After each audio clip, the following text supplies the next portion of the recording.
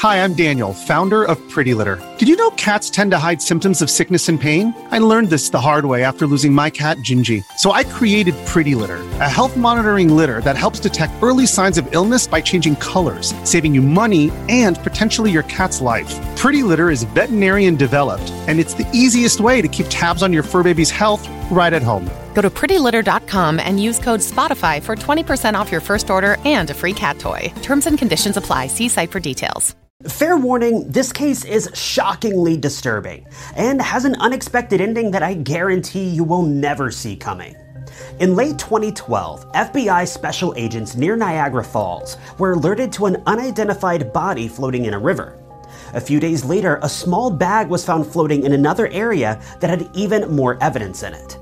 Investigators pieced the evidence back together and realized that they had discovered the remains of Loretta Jo Gates, a young woman who had been missing for 4 days. Police felt that this would be an open and shut case based on the amount of evidence that they had collected. However, FBI investigators soon learned that there was far more to this case than meets the eye, and they began to believe that a serial killer may be on the loose near Niagara Falls.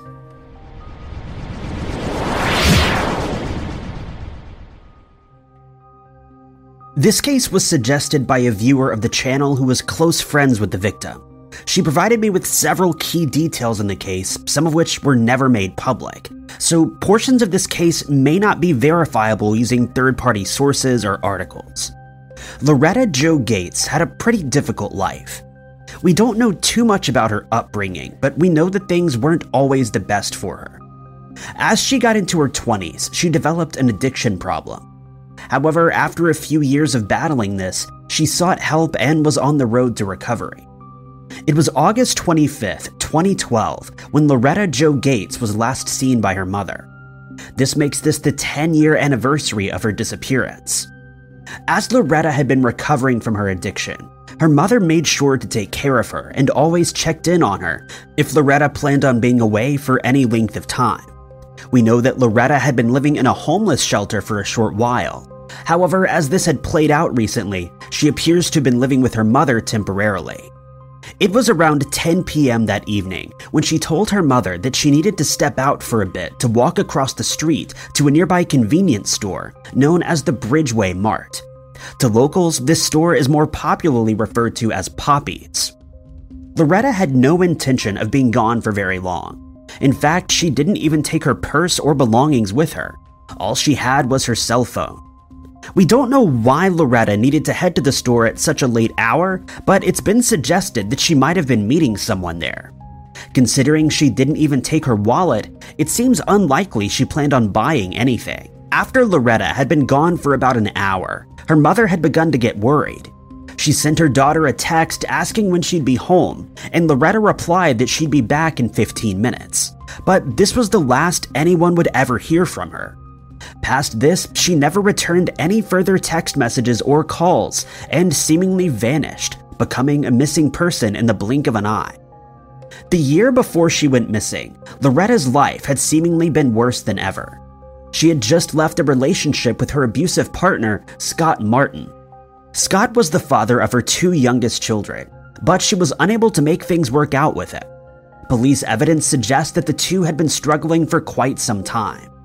She had also been having trouble with her dealers and fellow addicts that she often hung out with.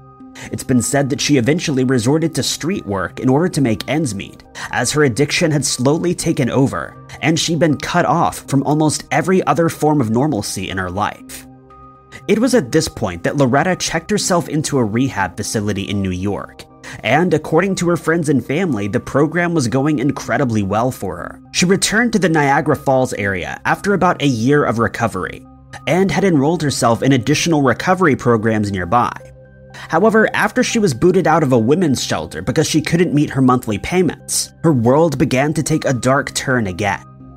According to several sources, once she returned home, she wasn't able to remain clean for 1 full week before she fell back into old ways, reportedly resumed relationships with many of the people she had isolated herself from, and almost immediately afterward went missing.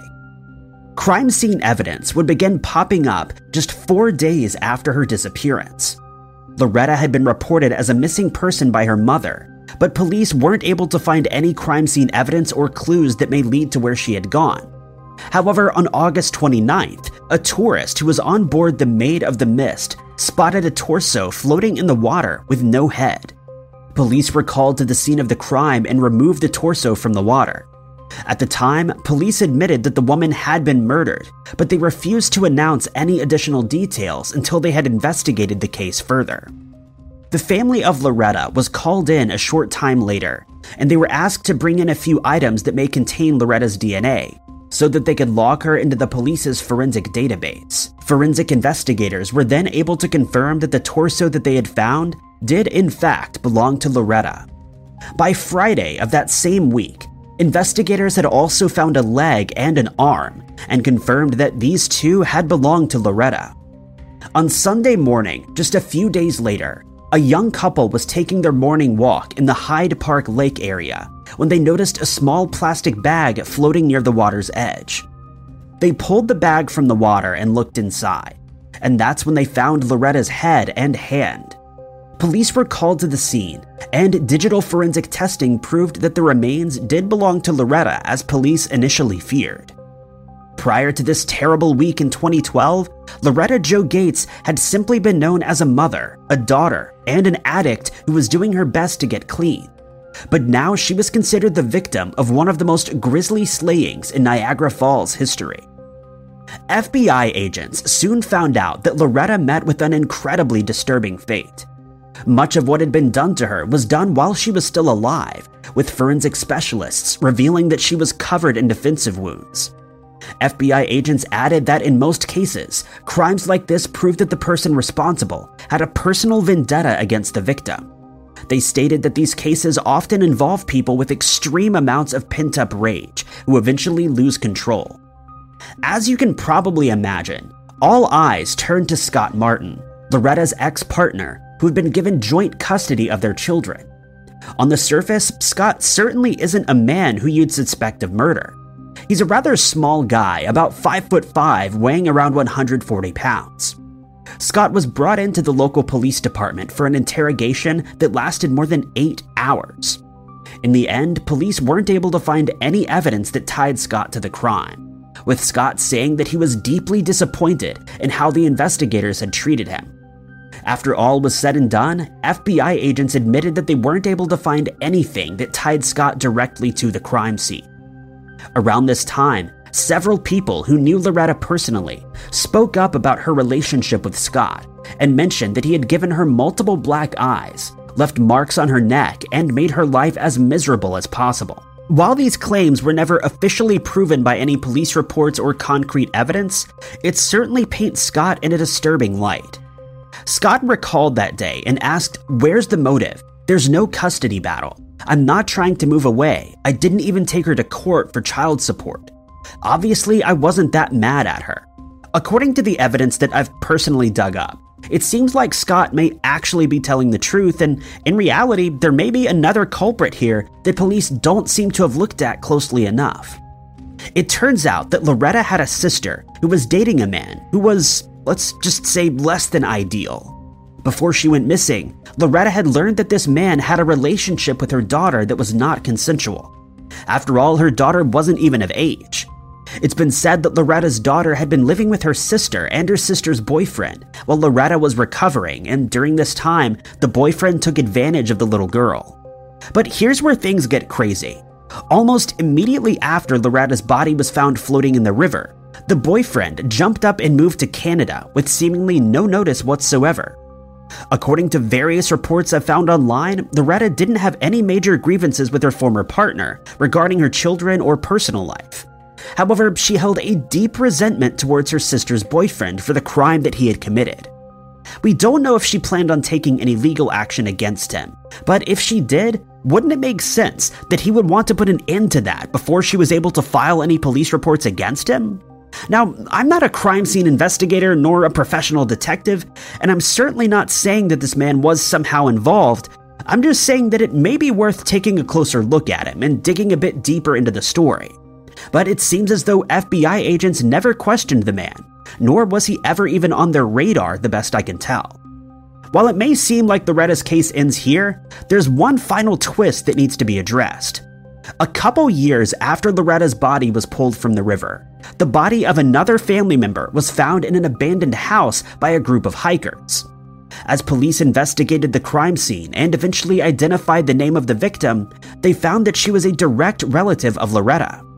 This naturally left police wondering if Loretta's family was being targeted, and even made them believe that a serial killer may be on the loose.